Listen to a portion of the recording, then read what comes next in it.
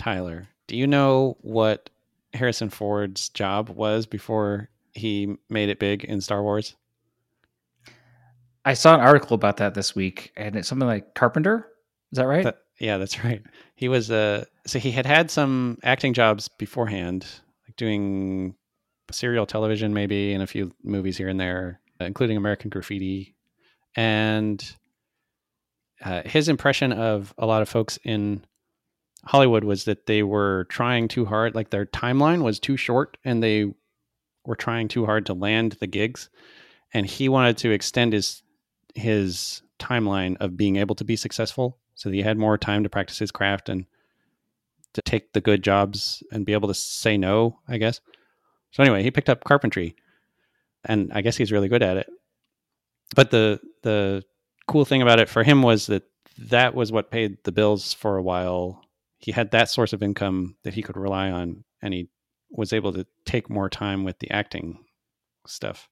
So he moved to Hollywood, started auditioning, but in the meantime, he was building things out of wood. Yeah. So the cool thing about this story to me is it sounds a lot like what we're trying to do. Well, we're starting businesses while we have a full-time job.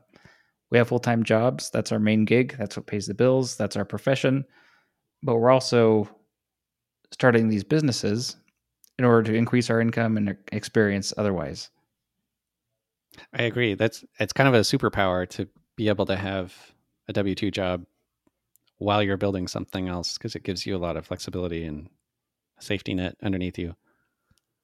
Yeah. So that may resonate with a lot of listeners here who are also doing similar things.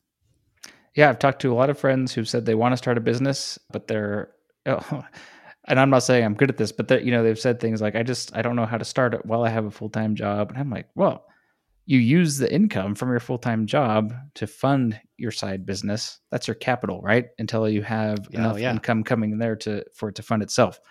That's something that I'm doing. Sounds like you're doing the same thing. And I think it's very relatable to a lot of people in our situation. Indeed. So thanks, Harrison Ford, for the good example of how to do something like this. Having a full-time job while you're pursuing your dreams.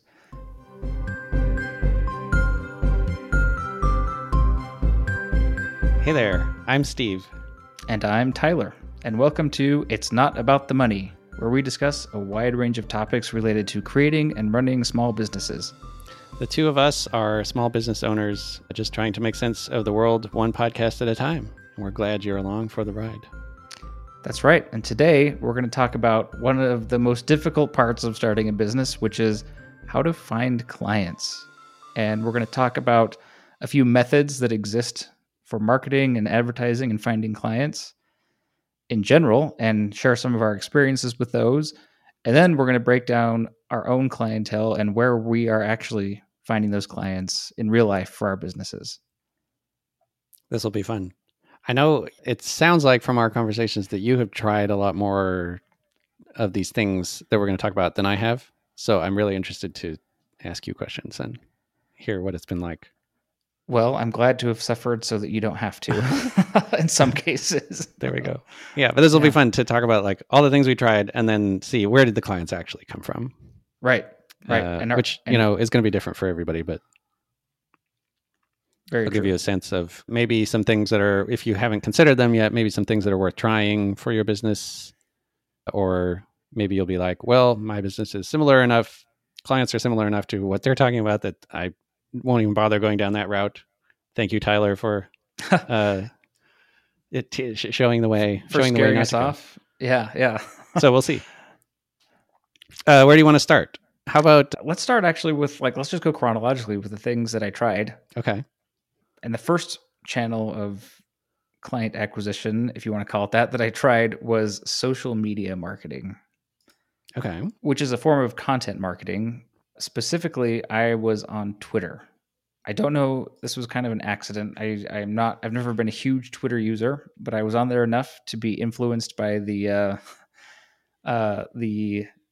money crowd on there. There's different parts of Twitter depending on what you're interested in, and you kind of get sucked into a vortex, echo chamber, if you will. And so I was in the personal finance part where everybody's investing in real estate, doing affiliate sales, and building massive audiences so that they can sell their digital products. And so I started pretty intensely marketing myself on Twitter as a budget coach before I even had a business or any clients or was even sure what I was doing, but I was kind of working on the building an audience part initially. Okay. Was this before or after the YNAB certification that you got? I think it started before. Yeah.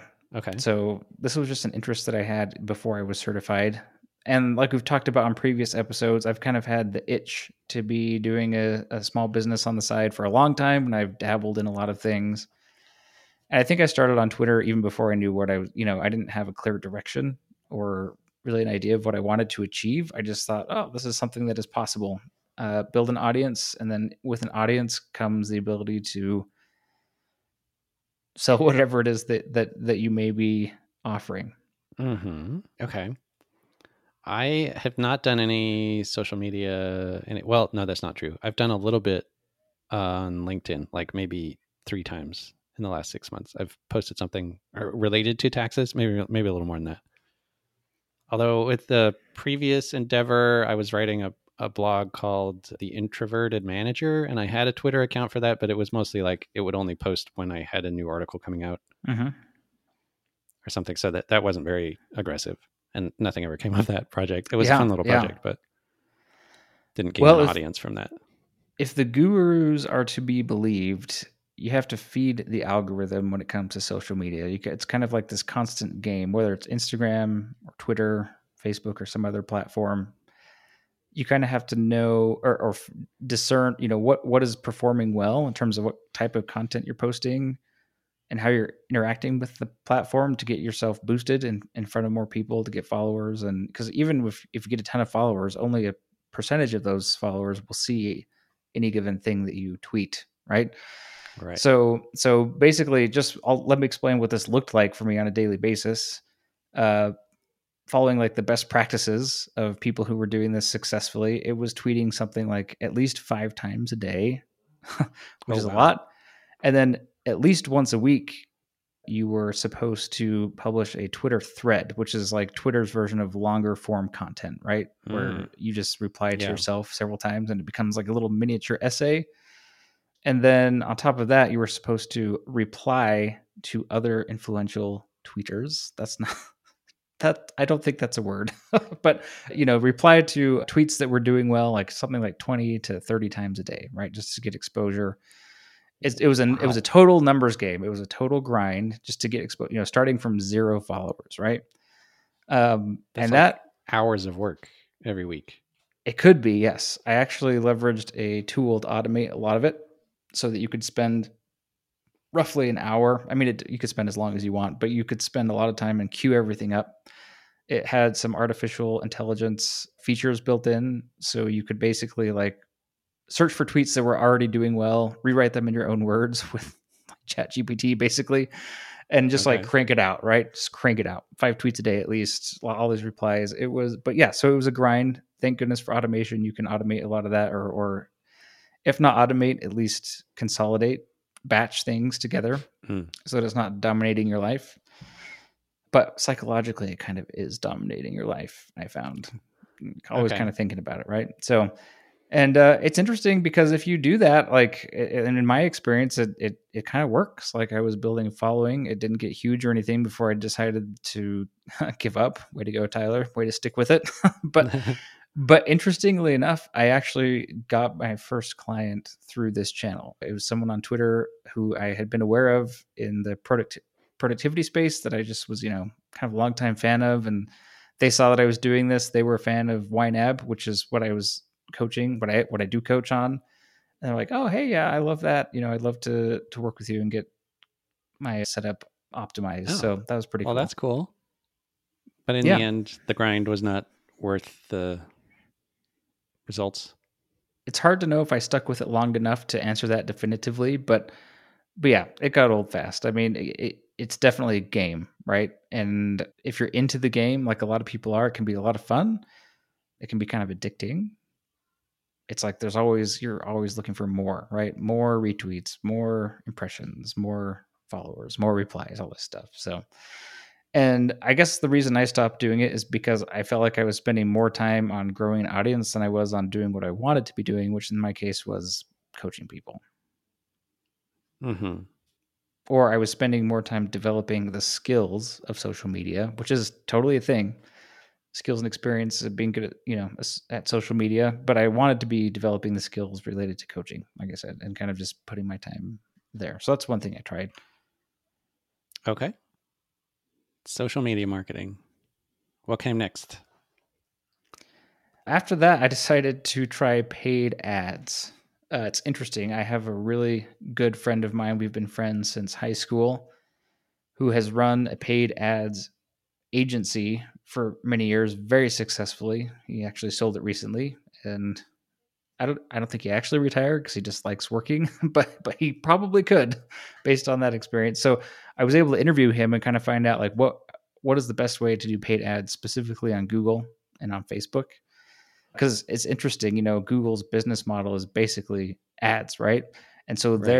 they're incentivized to get you to run a lot of ads and have a lot of people click on those ads, kind of regardless of how they convert for you or perform.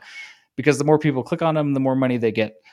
So Google has options for setting up ad campaigns that are basically like totally automated. So it'll generate a ton of ads and it'll iterate on those ads and kind of see which ones perform better and then start displaying those ones more often, right? Because they're performing better. But remember, to Google, performance is clicks, which is also money for them and from you. And so one of the things my friend said is absolutely do not do that. Like definitely build your campaign manually and focus on very specific keywords that you've researched very carefully because you want to spend as little money as possible to get the traffic to your site. So that was a really interesting exercise. And I mean, obviously it works because if you pay Google, people will click on your ads and go to your website, right? But it can be quite expensive. That is interesting. I did not know that about Google Ads. Yeah. I mean, I am not an expert. I am just kind of parroting to you what I learned from an expert. But yeah, that's a lot of fun. I think what's intoxicating about that is that, like I said, it works. Like you pay money, people come to your website, but it's really hard to get qualified traffic or people that will actually take some kind of action because they got to your website. And that's the game, right? Is how can I craft an ad that only attracts the kind of person that will do what I want them to do when they get to my website. Otherwise, it's wasted money, right? Oh, yeah. And so in my case, my goal was to try to get their email address in exchange for a lead magnet, a little course, a mini course that I created about how to budget. So the idea was they click on an ad, they come to a landing page like, hey, do you want this free course about how to get your finances in order in exchange for an email address? And I got a few, but it was way too expensive for my budget at the time. I only spent $150 total on this, but the ads were not running for very long, and it's impressive how quickly it adds up. Yeah. Okay.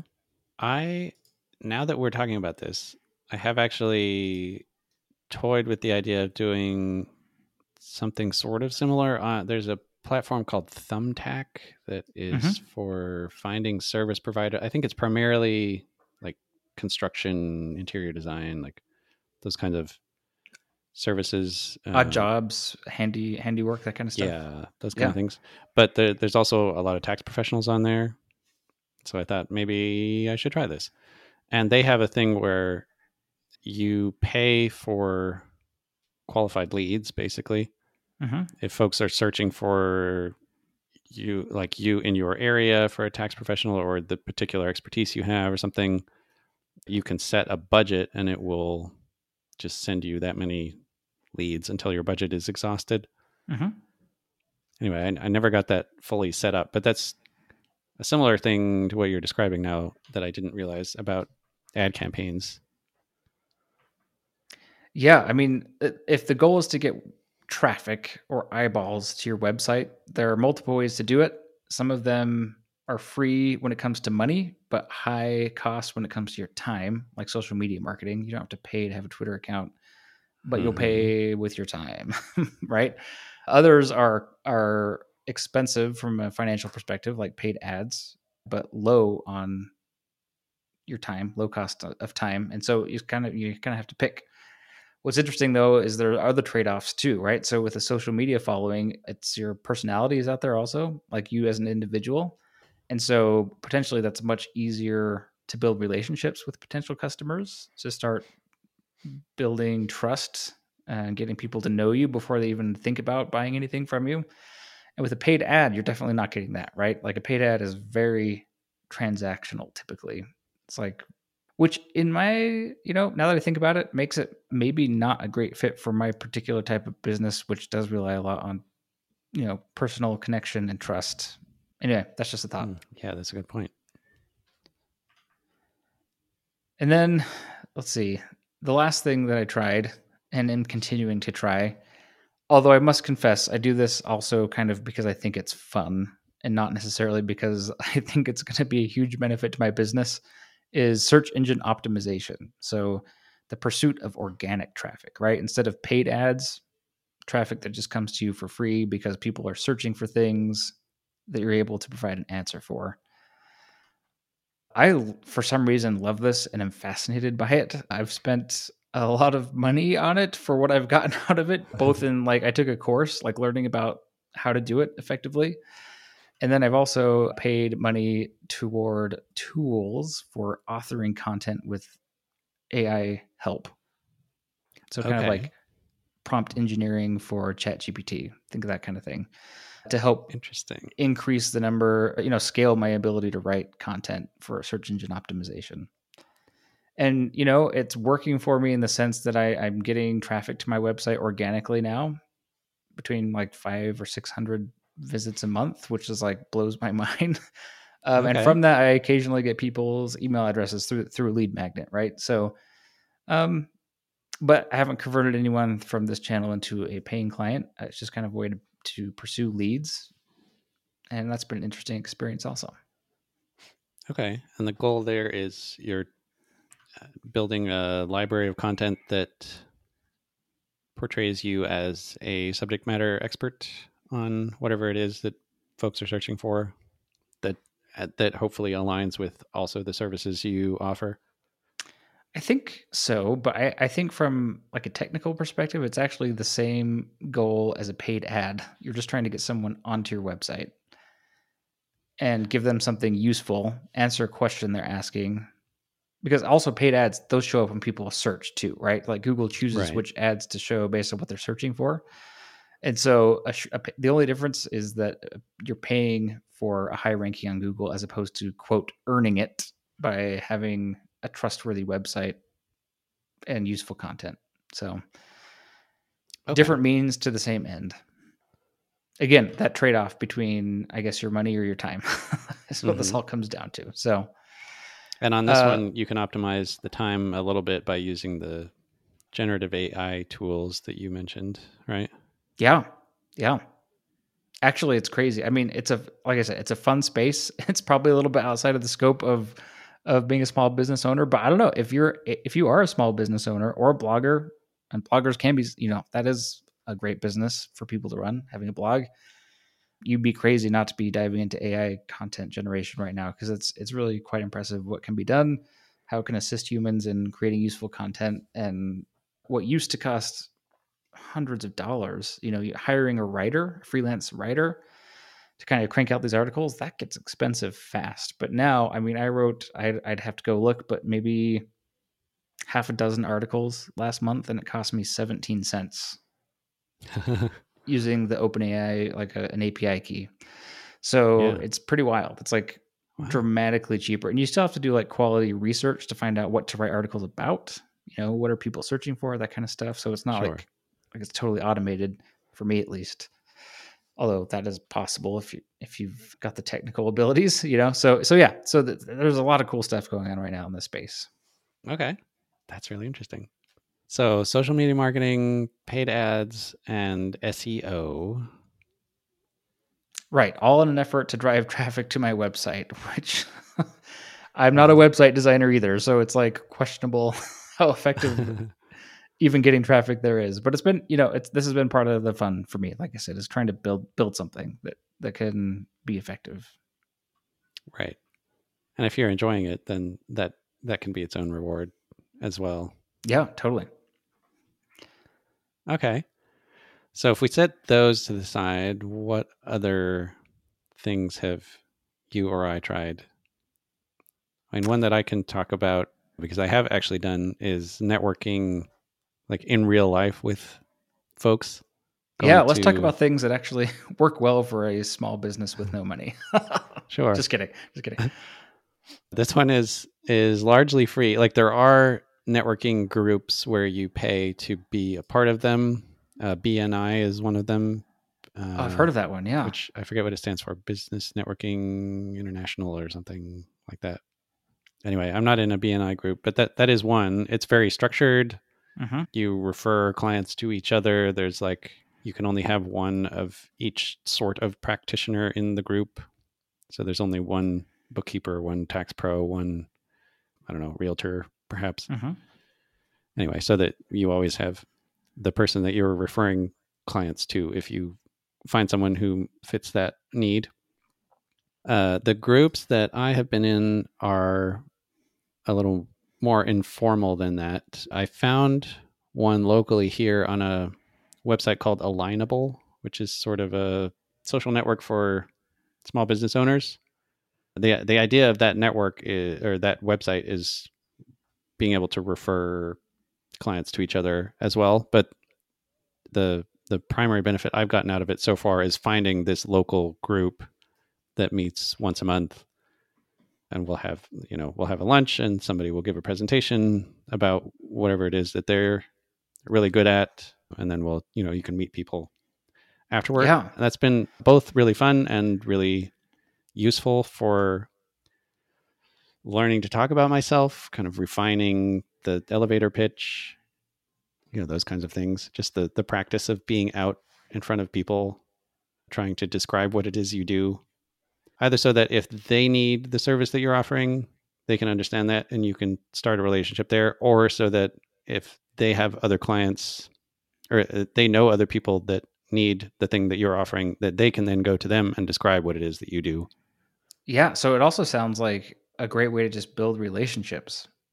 Yes, Have you made any good like connections that you've really enjoyed at this thing?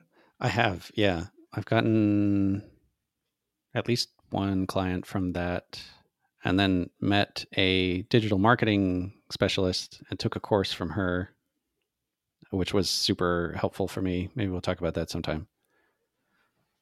Maybe But you can tell me about how everything I said, if it was I if it was was thinking right as we were or going not. along that we Yeah. we kind of just dived right into tactics of like these are the tools that you can use to Yeah. do digital marketing without talking about the strategy at all.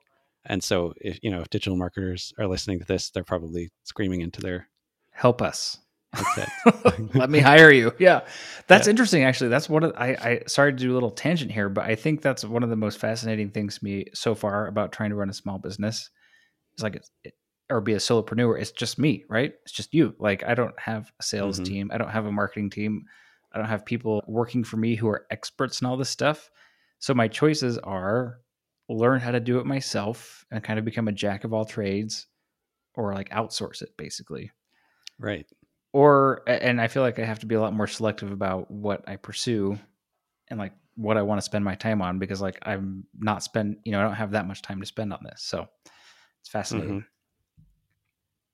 Yeah. Like website design for me is one that I've been debating back and forth on. Should I just do this myself because I have technical experience? Like I could do it technically, and my web design skills are maybe not top shelf, but I could eventually get it out. But the thing that I am not quite as good at is the strategy and the you know figuring out what copy is going to convey the message that I'm trying to convey, the image that I want to present, that kind of thing. And so, Hmm. should I hire a digital marketing agency to work with me on creating a website, for example?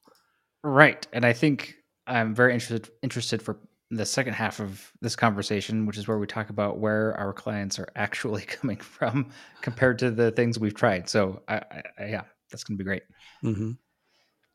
So So you were networking, talking about networking, yes, in real life, in networking groups locally where you live. yes.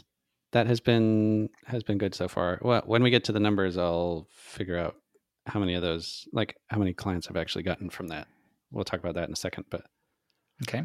it's been fun, if nothing else, and useful too. Oh, well, the other thing I'll say is my client base is potentially nationwide. I don't have to be just in my local area Right.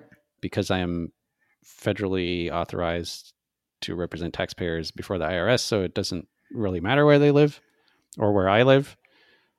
But marketing, like making the relationships locally, is a lot easier than trying to find customers all over the country, because then I'm competing with everybody, Mm-hmm. which are the problems that you run into with paid ads, social media marketing, SEO. Yeah. You have to find a way to differentiate yourself in that big arena of competitors. And so there is a lot to be said for having a local presence with folks that know you and being able to build relationships that way. Absolutely. Yeah. And I feel like those relationships are where most of the good stuff happens, probably at this stage, at least for me. I think it's great that I've been over here like sitting alone behind my computer, typing away on Twitter and SEO, and you're out there like meeting people and having a good time. I'm learning that I should be pursuing more of that kind of stuff. And I say that kind of as a joke, but honestly, it's true. I've been thinking about my own networking. Typically, when I go to networking events, it's related to my day job, right? So people who are Oh, right. engaged in the same profession as me, which I absolutely love and have ever since I've been doing that for years. But yeah, I have to think about like how would I change how I act at these types of events if I wanted to include what I do on the side as part of the conversation. So Hmm. I wonder also, because your business is more B2C, business to consumer, rather than B2B, business to business, mhm. like mine is. I wonder if, like, I get a lot of value out of these local networking groups because most of the folks that are there are small business owners, and many of them serve other businesses and not necessarily consumers directly. Mhm. And I do serve individuals, but a lot of my big, bigger or more profitable clients are going to be businesses. I'm wondering if that makes a difference, like the sort of clients that you serve, if the networking groups that I'm in would be as beneficial to you as they are to me, just because of the different sort of business that we have. Yeah, that's a good point. And I don't know the answer, but I like the question. Okay. I know I've met a few coaches of various types at this group, and they seem to focus on like corporate coaching. Like they'll come in and train your Yeah. team on something, or they'll facilitate a discussion, or those kinds of Yeah. things. That is a common thing. Executive coaches is another really Mm. popular type of coach.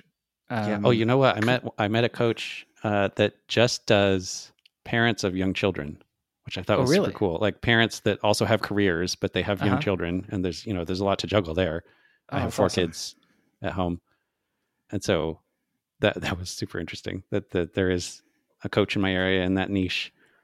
So I'd say the last type of channel, I guess you could say, for getting clients that I can think of right now is referrals.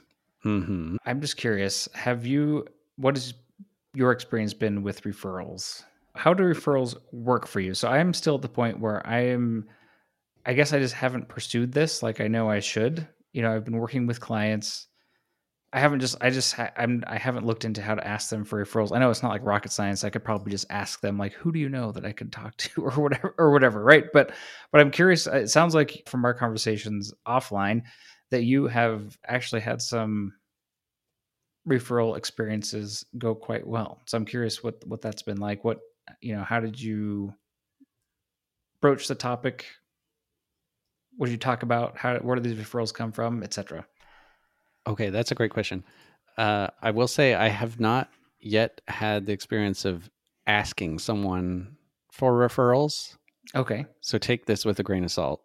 sure. Um, I don't know if that's typical or not, but most of the referrals I've gotten from other B2B practitioners have been in the vein of let's get to know each other and find out what each of us does. And then if I meet somebody who needs your services or vice versa, then I know that I can send them to you. So I've talked about a few episodes ago, I mentioned interviewing small business attorneys to find one for a client that I had that had a particular need. Mm-hmm.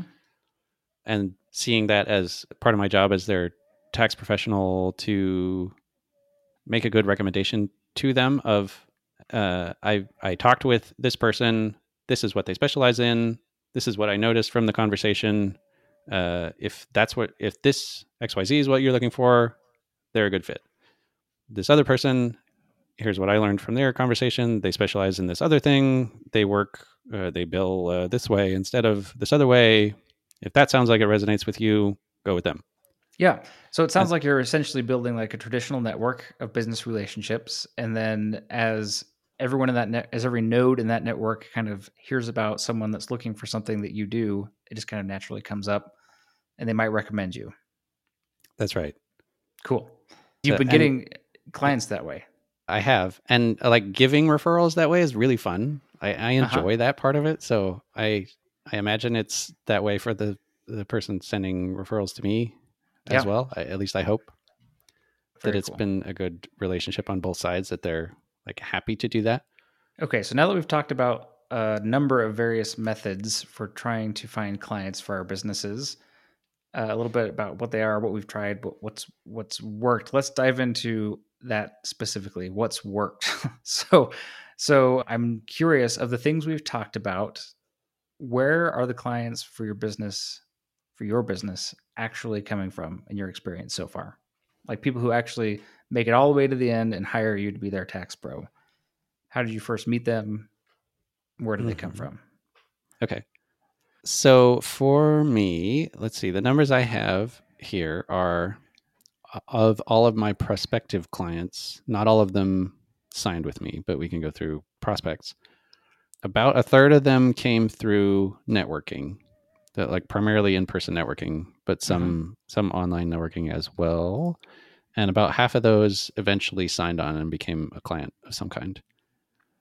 Very cool. Then another third are personal contacts, like folks that I knew from previous jobs or friends and family, that kind of thing. And most of those that expressed interest in hiring me did eventually become clients. But the personal contracts will dry up eventually. Like I have a limited number of people that I know personally. Right. Dunbar's number, I think. And then the other one, this last season, I did an Uber for tax prep sort of a platform where the platform has already qualified the leads and they just need a practitioner to do the work. And so then they'll show you a price for the job and you can take it or not. And then they manage the client relationship. So I don't really have a relationship with those folks, but about another third of my clients so far have been through that platform. But that's all kind of just a one-time thing. Yep. And they don't pay as well because I am not doing the work of maintaining the relationship that platform is. So, but that was interesting. You know, it's useful for gaining experience as well. And then I've had like one client referral and one through LinkedIn services. There's a relatively new feature, I think, on LinkedIn where you can say what services you offer. And somehow someone found me on that and sent a message. And so I got a prospect through that. So that was interesting. Yeah, that covers it for me. So networking, personal contacts, this other platform, and then a couple various small things. Right. Okay. Very cool. Very cool. How about for you? Okay. So for me, I got one prospect from Twitter, as I mentioned before, who did become a client. I've had exactly one prospect from search engine optimization who became a client. So they were Googling around for help with YNAB. They found my website and signed up for coaching. Well, sorry. Yeah. They signed up for my 2-hour coaching session that I do for no charge. Right. Had a great experience and signed with me. So that's one from Twitter, one from SEO. I've had 2 clients from personal contacts. And then all of the rest of my clients have come from being listed in the YNAB coaching directory, which is on their website, which I realize I'm not very diversified, but it has been great because it's highly qualified leads, right? Basically, someone's like, I'd Yeah. like someone to help me budget with YNAB. And there I am with a bunch of other coaches listed in a directory. And, they a lot of people might talk to a few coaches. It's really important to find someone who's a good fit for their personality, for their needs. I don't actually have the close rate with me, which is embarrassing, but I'd say if I had to just guess, I'd say maybe half, maybe 50% of the prospects that have come through that channel have decided to work with me. Oh, that's pretty good. And my dream, as I mentioned, it seems like almost every episode, is to do such a good job with these clients that eventually the proportion of prospects that I'm getting from referrals, rises and rises, and eventually I just become a referral based business. That's the dream. Yeah. That's the dream. Yeah, we'll see. So, I'm curious how you pre-qualify your client so that perhaps, for example, on the coaching directory, if there's a bunch of coaches on there, how do you stand out, or how do you convey what makes you different as a right. coach so that they can see, oh, that resonates with me, or that doesn't, so I'm not even going to bother talking to him? Well, it's kind of hard because you don't have very much. You have your picture and then basically like 1 or 2 sentences to kind of list yourself in the directory, right? And Mm-hmm. I tried several things. My first approach was more focused on the results that they would achieve in terms of becoming proficient in YNAB, in the methodology, in the apps. It's like, want to be good at this? Talk to me. that kind of an approach. And then, as I've talked about in other episodes, my current approach is just to offer a 2-hour coaching session, deep coaching, free of charge, where we can take a deep dive on their problems, on where they're stuck, on their budget, on whatever it is that is the reason that they're looking for a coach, and have a powerful coaching experience. And then at the end of that, they can decide if they want to continue or not. And so, how I'm trying to stand out now is offering that 2 hours. It's kind of crazy. A lot of coaches have like, 15-minute consult or 25 minutes, consult. And I've tried that too in the past. But I think that putting it out there that I'm willing to spend 2 hours with someone is a great way to stand out because not many people are willing to do that. And I've had multiple people tell me that that's why they wanted to talk to me, right? They're like, I just didn't think 15 minutes was enough to really know if I would want to work with someone. Okay. Yeah. Yeah. So that's the current strategy or plan. Okay. So 2 hours is a long time, which we've talked about before, but it's a good way to get them the experience of coaching if they haven't been coached before. And so I think it makes a lot of sense for what you're trying to accomplish. How do you avoid having that 2 hours wasted? Like, how do you make sure that the client knows beforehand sort of what to expect and what the next steps will be if this resonates with them? Do you do any of that kind of talking up front about pricing or anything before they've even booked the call? About pricing, no. But what happens is if they click on my name in the directory, I do have a landing page on my website that goes into more depth about what they can expect during the 2 hours, what they're going to walk away with, and then what next steps would look like if they decided they did want to work with me. But it's a little bit high level still because remember, I'm banking on the experience selling the service. So the challenge, and by the way, for anyone listening, I'm not saying that this is what you should do. I'm just saying this is what I am trying to do right now because it's for a lot of reasons that we've discussed, right? It's for me, it's less pressure, it's less work, it takes less time, and it's of the people who I talk with for 2 hours, I found that the close rate, if you will, is much higher because there's that personal relationship at that point and they know what they're buying, right? So anyway, that's what's working for me right now. But so on that landing page, yes, there's some additional information about what to expect. I have tried other things too. So once someone books that 2 hour call, I haven't done anything. I've tried many things. I haven't stuck with any one thing for more than a few times. But one thing that I tried is I would send them an email like after I received the booking. I would say I'm so glad that you are interested in working with me. Looking forward to our conversation. Just so you know, here's how much a typical client of mine pays for working with me for this long. And right now I have a slot on Tuesdays at 4 p.m. Mountain Time.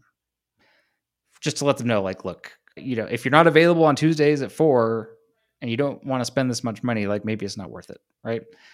And I've only tried that specific thing once. I feel like it's like pretty restrictive. Like, it's also might not work out for me. Like if they're not available at Tuesday at 4, am I really unwilling to do it at a different time that week? Maybe in the evening when it might be more convenient. I don't know. But interestingly, the time that I did that, they wrote back and they were like, "Sure, sounds good. We'll see you on Friday," or whatever it was.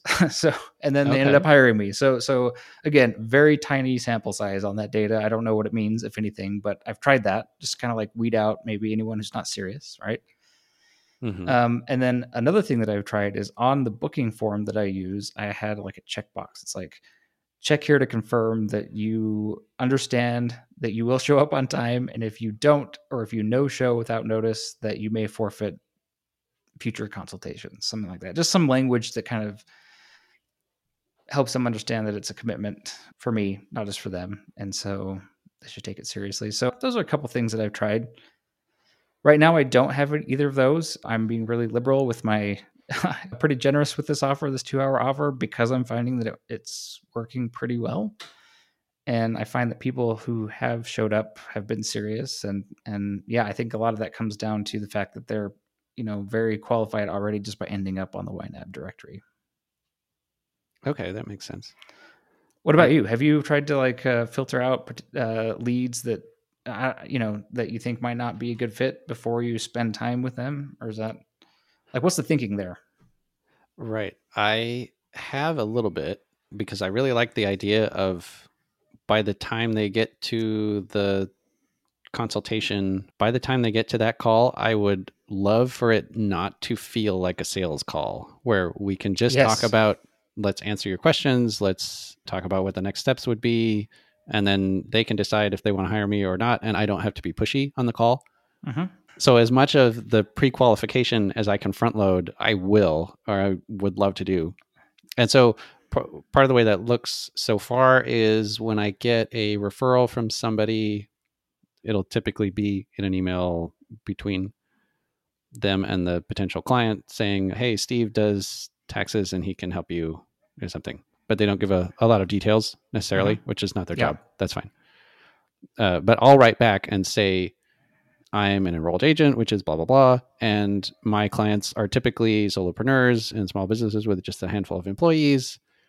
I focus on XYZ.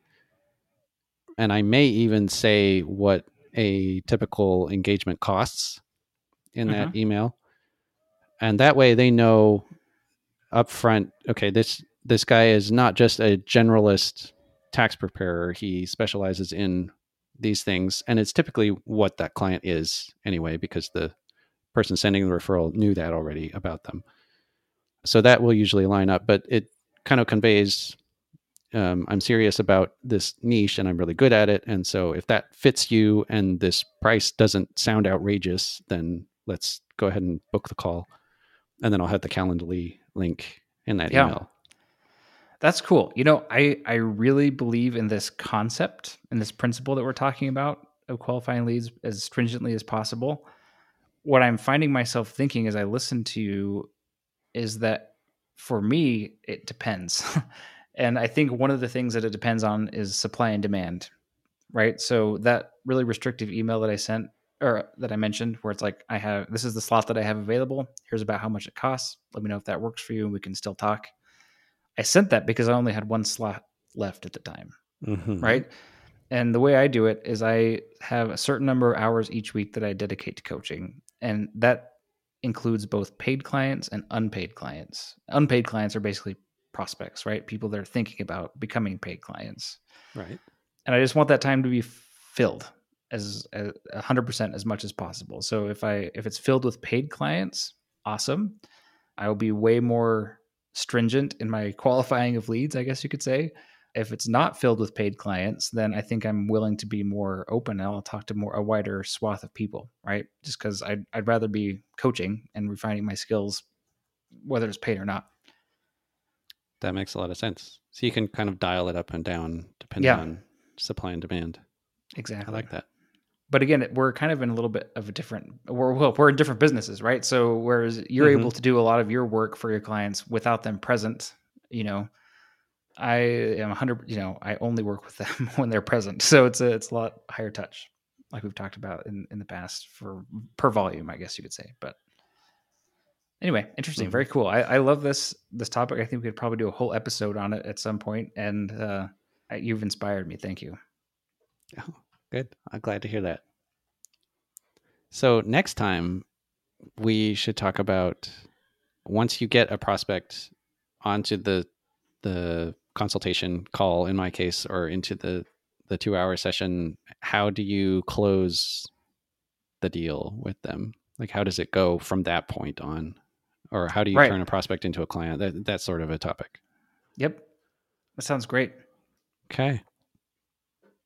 Well, that's what you can expect next time you tune in then, I guess. That's right. Thanks for listening to this episode of It's Not About the Money. We'll see you next time.